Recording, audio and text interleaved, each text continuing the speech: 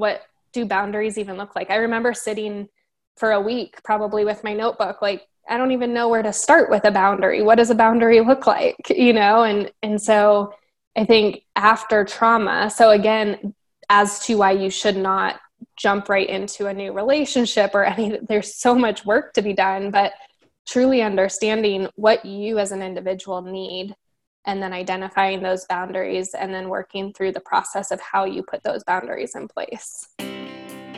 Welcome to the Believe, Be Real, Be Bold podcast for authentic dating. My name is Dave Glazer, online personal trainer and obsessed with the Enneagram personality assessment. After going through a couple of breakups in 2017, I came across some really inauthentic people when dating in Denver. And instead of getting frustrated, I decided to create a community of authentic people myself. Come along with me on this path to authenticity as we welcome expert guests and real-life daters to share their tools, tips, and knowledge to help you show up as your most authentic self. Kristina Martinez has her master's in occupational therapy from Florida International University and is a Colorado native. We invite her on today to share her very important message, as well as a unique path to recovering from big T and little t trauma to discover her authentic self.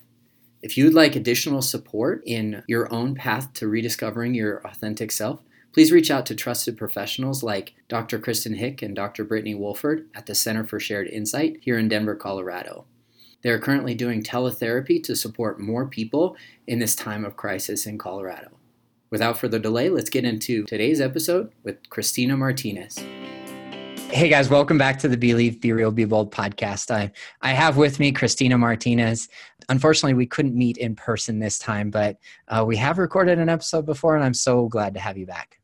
Thank you. I'm so happy to be back and excited for our discussion today. Absolutely. So we're going to dive in. So you're from Colorado, a native, but you've moved around a lot. Tell me about that experience. Oh man. So born and raised in Denver, and I've lived pretty much everywhere in the Metro Denver area. My family's asking me for a detailed graph of all of the places that I've lived in. I'm in my 40-something-th house. So then aside from Colorado, I moved to Miami for school. I went to Florida International and then moved back after graduating. And then in my marriage, my ex was military. So we were stationed at Fort Hood in Texas for 3 years. And then after that left and went to Tampa, Florida for 8 years. And then I came back. And you came back to Colorado before, during, or after your divorce? I came back after. The support system from my family was incredibly important to me. Mm-hmm. Professionally speaking, throughout all those travels, you went for a master's in occupational therapy, and catching us up to today, that's not what you do for work anymore, is it? No, it's not. And I went for my master's because of the position that I had in Tampa. So I was manager of telehealth and rehabilitation is what I started in with Defense and Veterans Brain Injury Center, and just wore several hats within that company and did a lot of education and research for traumatic brain injury for service members and veterans. Now I'm in medical device sales for my full-time career, and I have a business on the side that is wellness focused. So it does still connect back to my degree and my background. And then I think last time we spoke, I said some way or another, I'm going to get back into my traumatic brain injury work. And since then, I've now signed on as a consultant with a group locally to do head injury and psychological health work for military and veterans again. And then also am picking up head injury patients in the world of OT. So I have my hands full. Yeah, congratulations on that new adventure. I know how passionate you are about it. And I bring up your professional life because it's so important in what drives you and through your purpose. Oh, 100%. Yeah. Mm-hmm. You mean not just me, like everybody, right? No, actually, I'm specifically talking about you because a lot of people would say well, I want to go into OT because I want to help people. And then your path and your direction wound its way away from OT to medical device sales. And because of that, you realized how passionate you were about the occupational therapy for wounded veterans and head injuries. And you worked your way back to that. Yeah, that's so true. And I think I also realized that it's not just about the money. Sales is a very lucrative field, or it can be. And I need to be filled up in other ways, for it to really create meaning in my life. Mm-hmm. And if we are doing what we are passionate about, if what we love to do, it's more than okay for us to be rewarded financially for that. And when we're so passionate about it, the abundance will come. Do you agree? 100%. Yes. Yeah. I still have trouble trusting that process and getting away from the how. I work on that a lot. But yes, I agree with that statement. Right. And in your medical device sales, the last time we talked, it was the week of shelter in place orders that came down. And you're partially in the field, you're partially in the office, you can work from home. But at that time, you were out in the field more often. Mm-hmm. And then since then, you've been working at home, and now you're back in the field some of the time. Correct. Yeah. If people will let me in their doors, I'm back in the field. Sure. It sounds like a roller coaster, though. How are you handling that? So I don't know if this is a story that I've told myself. I think sometimes I am figuring out that this isn't necessarily true, but my previous understanding was that I'm an introvert. And so I don't mind being at home. I get out and I interact. I think you and I talked about, just how much of a difference it makes to have the dogs. And so because of my dog, I'm still outside 5 or 6 times a day. I'm, still interacting with neighbors in the hallway or outside. And so I don't feel so isolated because of that. And then I have Zoom calls pretty much every day. So I still feel like I'm getting a lot of the social interaction, and maybe even more so than I was prior to all of this. Mm-hmm. Thanks for squeezing me in, by the way. Oh no, this is great. This is one that I was looking forward to. Yeah, it's been on the books for quite a while. Yeah, I think we talked about it the last time we met, and then we did, absolutely. And your story, when I first heard it on the 127 Fit podcast with Quentin Vars, is how we got connected and how we met. And then you were kind enough to come talk about veterans and mental health on the Aspire Higher podcast. But we're talking about dating on the BVR podcast. And your story is so impactful in my life because I resonate and relate to it so much. But the last time we talked, you were starting a new relationship, if I remember correctly. Yeah, right. Again, kind of in time with all of this. And that's a hard time to start something new. What have you learned since then, since the last time we talked, and how's it going? It's going really well. I am always trying to look at the positive side of things. So this was someone I had been friends with for a couple years. So this is the first time that I'm entering into a relationship already having known the person. And for me, I think that built a really good foundation, especially in terms of trust. So feeling safe and secure and not having to necessarily question if this person has good intentions or not, because I already knew him. Mm-hmm. So that's been huge. And then we were dating a little bit before all of the world shut down and everything, and decided that we would still keep seeing each other in person. And so that's been huge too. I know not everybody is having that luxury, but to still have face-to-face interaction with another person, and I think changes the dating landscape entirely. Again, foundationally, I think it's allowing us to really get to know one another. I would be willing to say on a much deeper level than if things were opened up and we had our kind of normal day-to-day lives going on. Mm-hmm.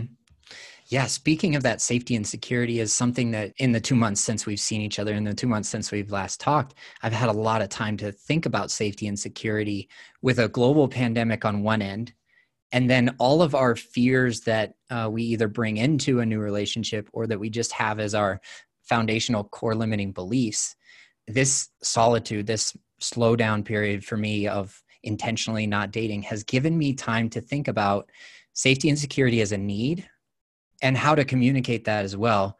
And I think that the coronavirus and its existence actually helps us communicate that as a need more often than maybe if we didn't have that as a factor. I would love to hear more about that. Yeah.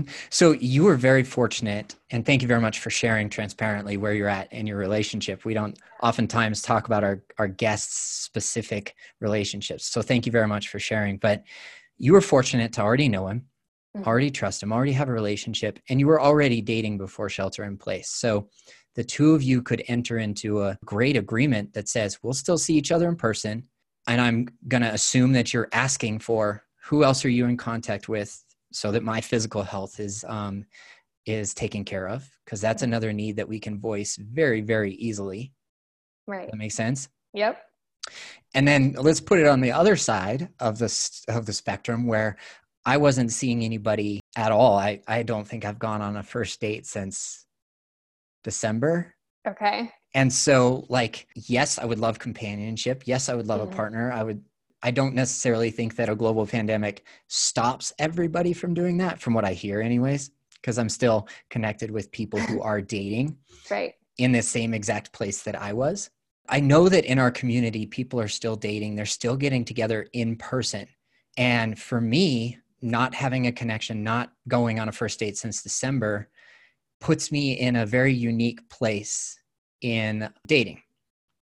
Whereas, okay, well, let's just say I meet somebody on an app and we start texting, and then we have a phone call, and then we do a FaceTime or a Zoom or whatever. And we would like to take it to an in-person meeting. I'm comfortable with that because I'm doing that anyways, walking the dog around the park every day. I have my mask on, but I'm bumping into strangers every single day within 10 to 20 feet of me. So if I meet somebody that I'm actually interested in meeting up with, I can have the conversation of like, hey, what's your work life like? Are you seeing people in person through work? Are you an essential employee? Do you work from home? Do you have family that you're still seeing? And by the way, while we're talking about it, are you seeing anybody else romantically that would put my physical health in danger or put me at risk for catching a virus? Yeah, that's such a good point. That's what I've been spending the last 2 months thinking about is like, where do I sit in my comfort level of safety and security, which on Maslow's hierarchy of needs is the bottom foundation one. Right. So can I ask you a question about that? Yes, please. Yeah, let's have an open dialogue about this. How do you see that continuing as things change or as we potentially move out of this pandemic state? So if I'm hearing you correctly, you want to know if I'm seeing one person now in person, and then when things open back up, would we start to see other people or? No, I think my question is more around how does that safety and security resonate with you if you don't, I mean, because I feel like it kind of gives you this excuse to put your safety and security, like, or at least ask those questions. But if there's no pandemic to fall back on and say, you know, I mean, how do you still envision safety and security in that sense? I love that question. And thank you very much for asking that. What the global pandemic does is it gives us an opportunity, not an excuse, to practice the language around communicating our needs so that when there isn't a global pandemic in the future, we're better or more well-versed with the language around, hey, I've just met you. Here's what I'm comfortable with. Where are you comfortable with? And let's see if it's actually a match based on our values. And if it is, let's keep seeing each other. Okay, I love that. And part of that just comes back because I've been doing so much work around safety and security. And it's funny because that's kind of been my word of the last few days for sure. But trying to really discover what does that even mean to me, you know, and really trying to do that inner work of what does it mean to have security in something? And then are you unnecessarily attaching yourself to a person or an idea because of what you think that brings or means? I like that point. I really appreciate you saying it that way.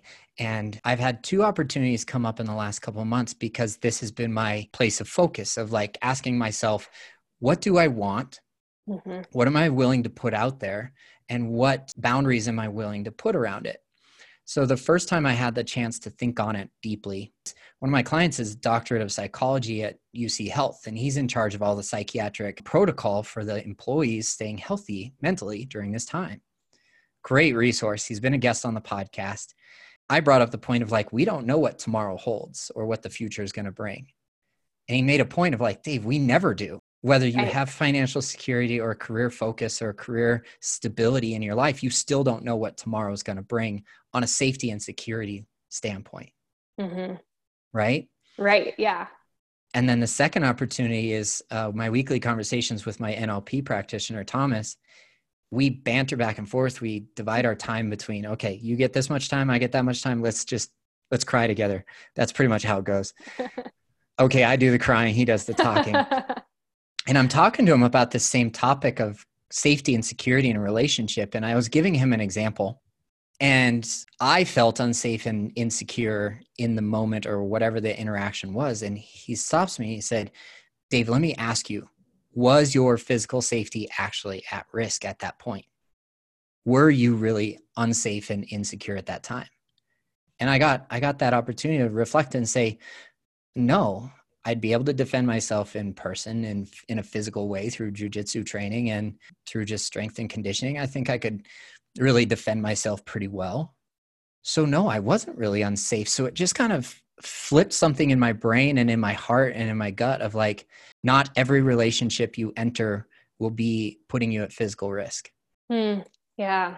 Yeah. And I think, that's been a challenge for me because it's hard to, I'm very fortunate with where I am now, but it's hard to go into a new relationship and trust that other person that I'm not going to be put in physical risk because that's what I'm familiar with.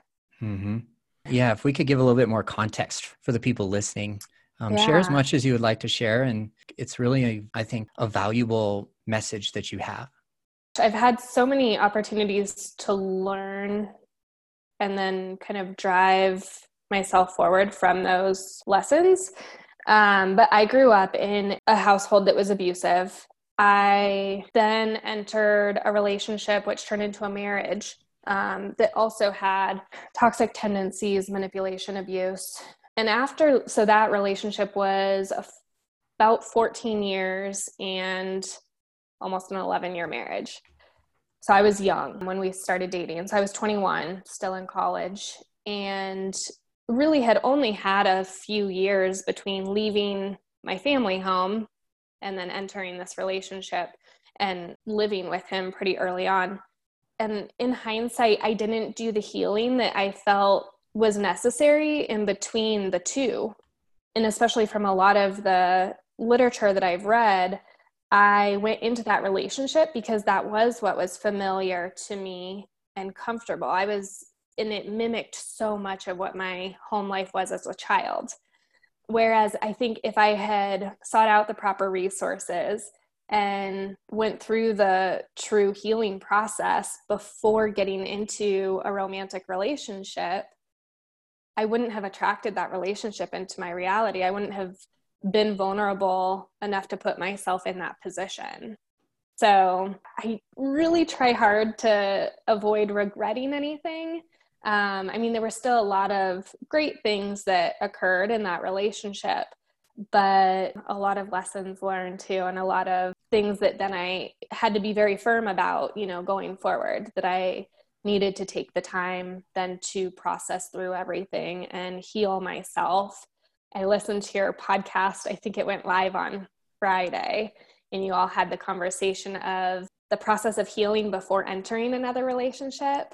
And I believe that you have to do a certain amount on your own, but then there's a certain point that you come to that you can no longer do as a solo person. You have to have relationships, and whether they're romantic or not, but having these relationships to help teach you and guide you and heal you further become a necessary component.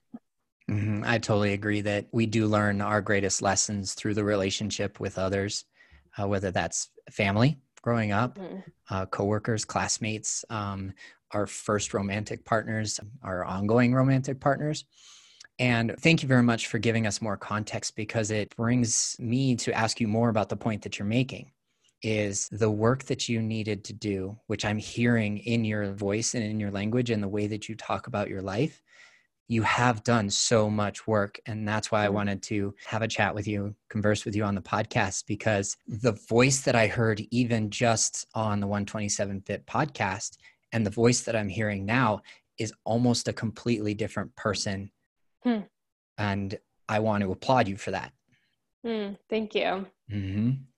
And another reason why I wanted to ask you about this current relationship that you're in and tying the success of where you and your partner are at now with the work that you've put in for yourself. Tell me a little bit more about that.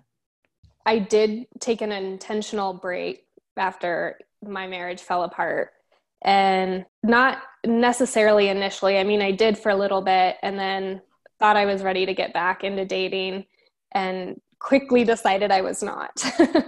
So I took about a year away and just stepped away. And I think I was realizing so much emotion. I do believe my marriage was a codependent relationship. And so I really needed to figure out what wounds existed in me that needed to be healed. And so my healing process has just been so varied. I seek out a lot of different teachers and guides and mentors. And I mean, the people that have impacted my life and helped me kind of discover this new path. I mean, some are your traditional, psychotherapist, and then others are, I would say one of my photographers has also been a huge mentor to me. Is that Brett or is that another one? That's Brett. Yeah. Okay. We're talking about Brett Seeley, and I can respect that a lot. Yeah. Yeah. I love it when people challenge me to think, or if people want to call me out on my BS. And I kind of take that as an assignment, whether it's meant to be or not. And I will go back home and I can kind of end up going down the rabbit hole, but just like, okay, so what does this really mean? Mm-hmm. Not in a bad way though. I can hear that. No. Just discovering so much about who I am. Interestingly enough, I worked temporarily last season at Lululemon, and they were an amazing company and really took care of their employees. And they did exercises all the time on just bettering yourself. Actually, during my interview, it was a group interview, and they did this exercise where it was, I am, you are. And it was figuring out where that line exists that creates you and your space and what is a priority for you. What are your values, and not collapsing into another person. Mm-hmm. And I broke down. I mean, I think because I felt so insecure in who I was as a child and a young adult, I very much kind of became this chameleon and felt like if I didn't fit this exact mold of what other people wanted me to be, then I wouldn't be accepted or liked or whatever the case may be. And so a lot of the work has come to understanding what really is of value to me, and then learning how to set boundaries and move forward, being able to stay true to myself. Mm-hmm. I can respect that a lot. And one of the reasons why one of the many reasons why your interview with Quentin jumped out at me as I was listening to it was every coach needs a coach, and you were listing off, you had 3 at the time. And you're trying to count? 3. Yeah, I'm trying to see if I have anybody else. So at the same time, just every person who comes into my life is a reflection and a mirror for me to learn from. So I agree with you on that 100%, that you're a reflection for me to grow.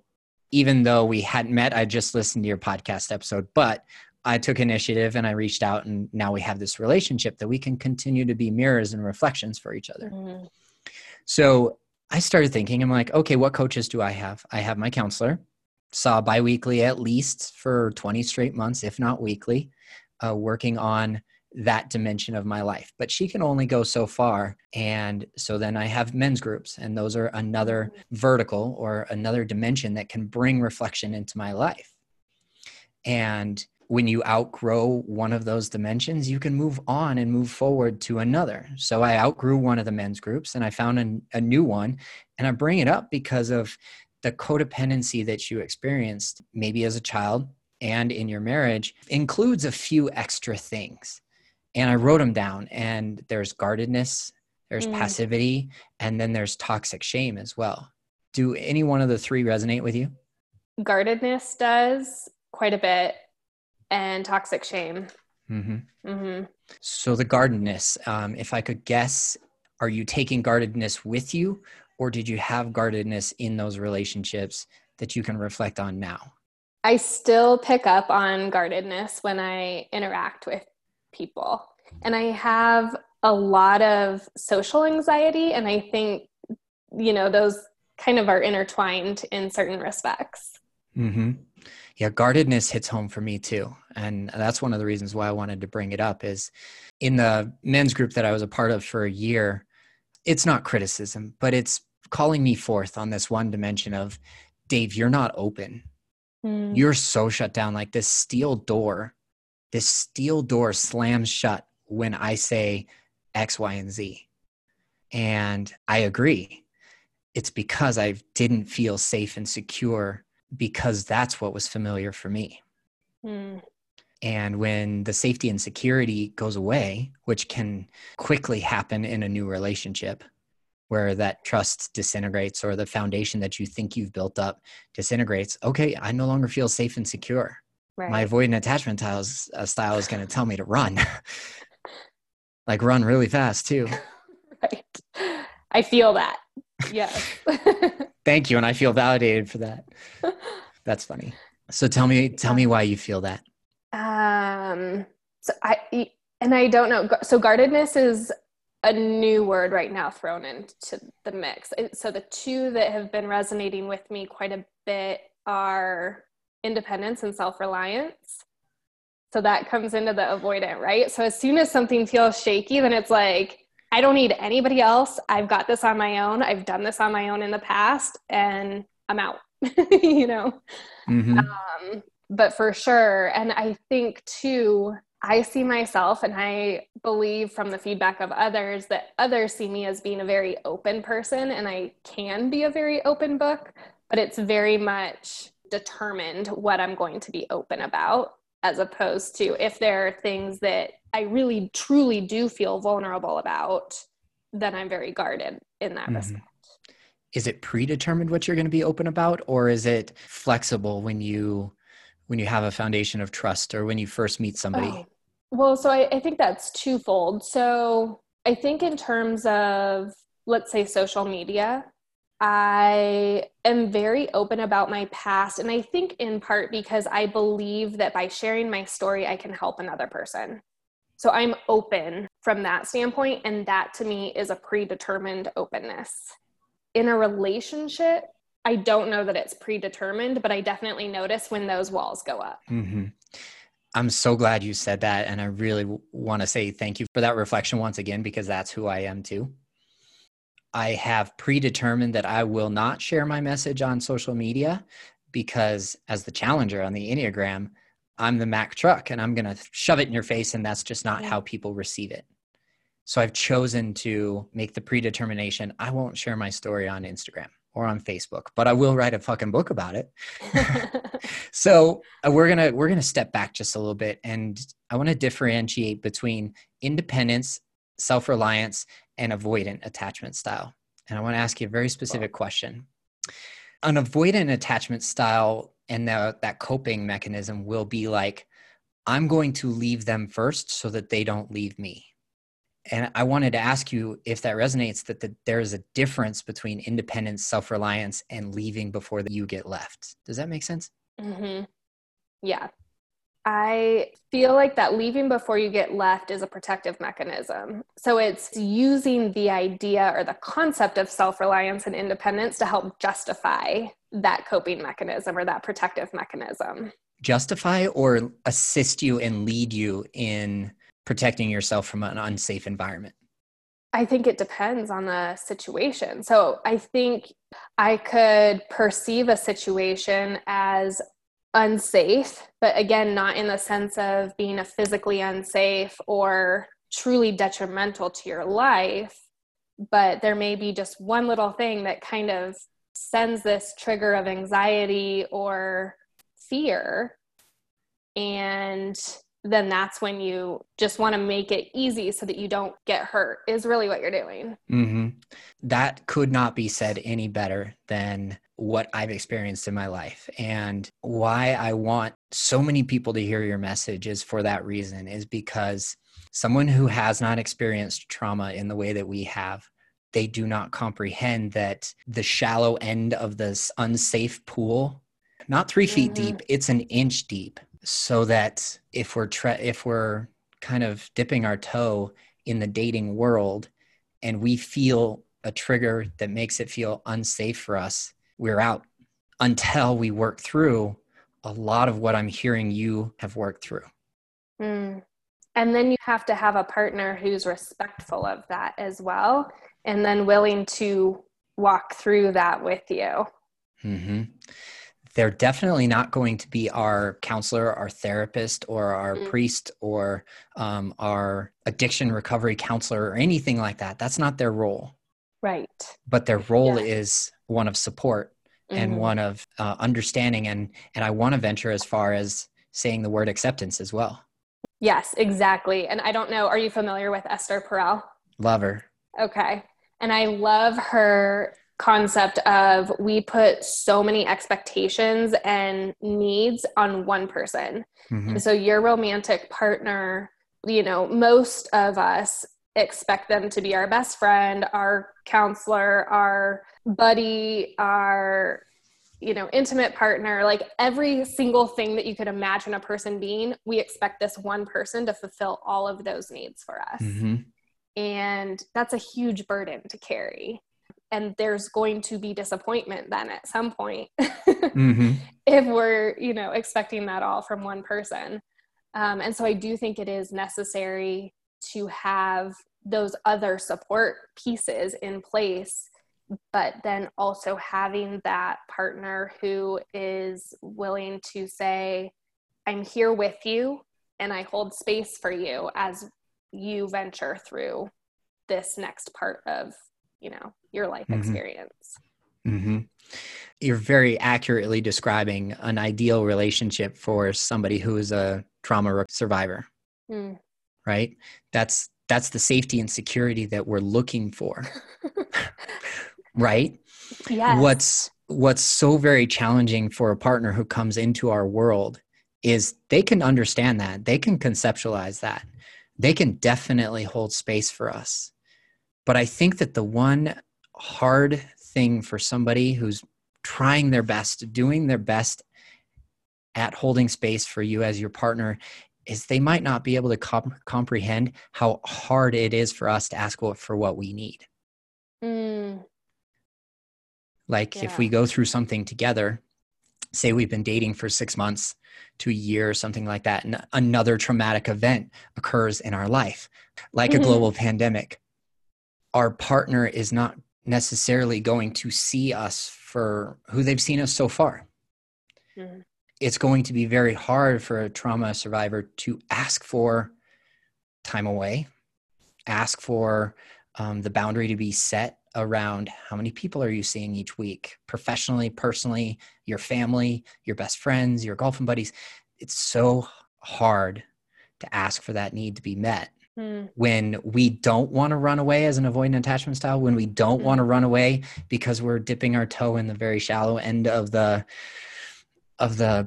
pool, we want to stay and we want to be safe and secure, but it's going to be very hard for us to feel that.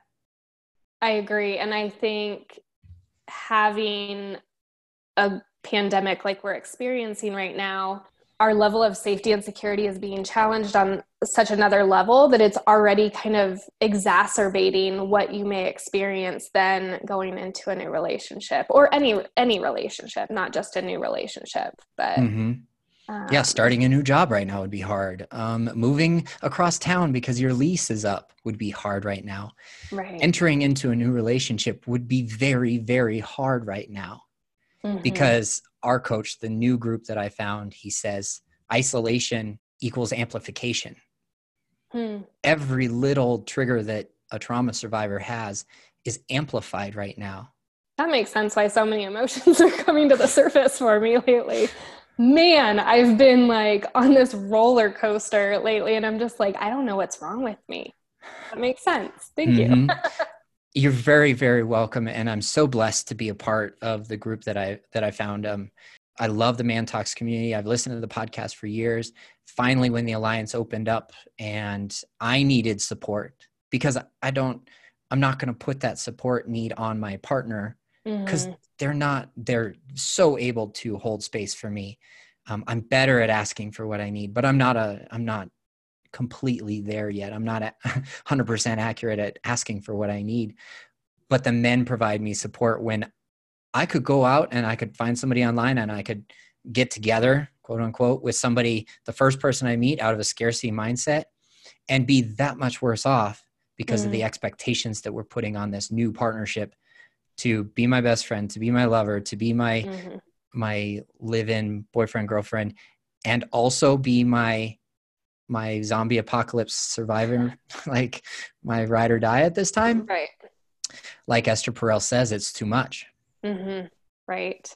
I was also thinking, let me see where I was. So my other note is, as a trauma survivor, even before being able to speak those boundaries or what is needed for you, is being able to understand what those look like, understand what do I need? What do boundaries even look like? I remember sitting for a week, probably with my notebook, like, I don't even know where to start with a boundary. What does a boundary look like? And so I think after trauma, so again, as to why you should not jump right into a new relationship or any, there's so much work to be done, but truly understanding what you as an individual need, and then identifying those boundaries, and then working through the process of how you put those boundaries in place.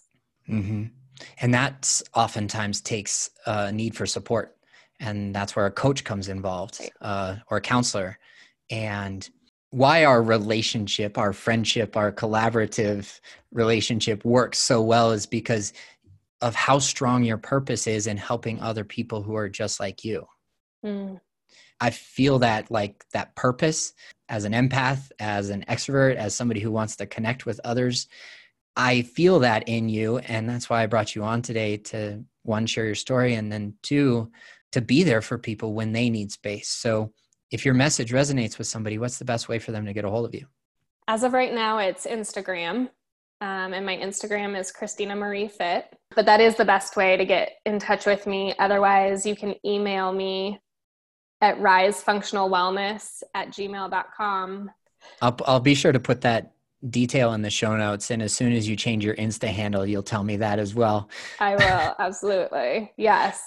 And I do want to just add one little piece of clarification is, I know I have a lot of big traumas, and chronic prolonged traumas that I've encountered in my life. And so I don't expect my clients to have experienced such huge traumas in order to be able to help them. So, everybody's struggles are different. And so my purpose is helping women through those challenges and those struggles, and they don't have to meet this criteria of a big, overwhelming trauma. Right. No matter if it's little t trauma or big T trauma, we can carry with it in our cells, in our DNA, in our mindset, in our psyche, in our limiting beliefs. We can carry it with us to the same degree. And I completely agree that in my not prolonged, not chronic, not continuous trauma, but isolated instances, I carried them with you. I carried them with me as a protective shield to guard me against getting hurt in the future, not allowing anyone to get close enough to have that happen to me again. Right. And after about 20 years, I said, I'm sick of this. I'm not living the life that I envisioned for myself. I'm going to make a change. And here we are 2 years later on a podcast, making a change each week by seeking out people like yourself who I can relate to and who I believe in. If you want to go fast, go alone. If you want to go far, go together. 100%. So if there's anything else you want to leave us with today, what would it be? The power is within you.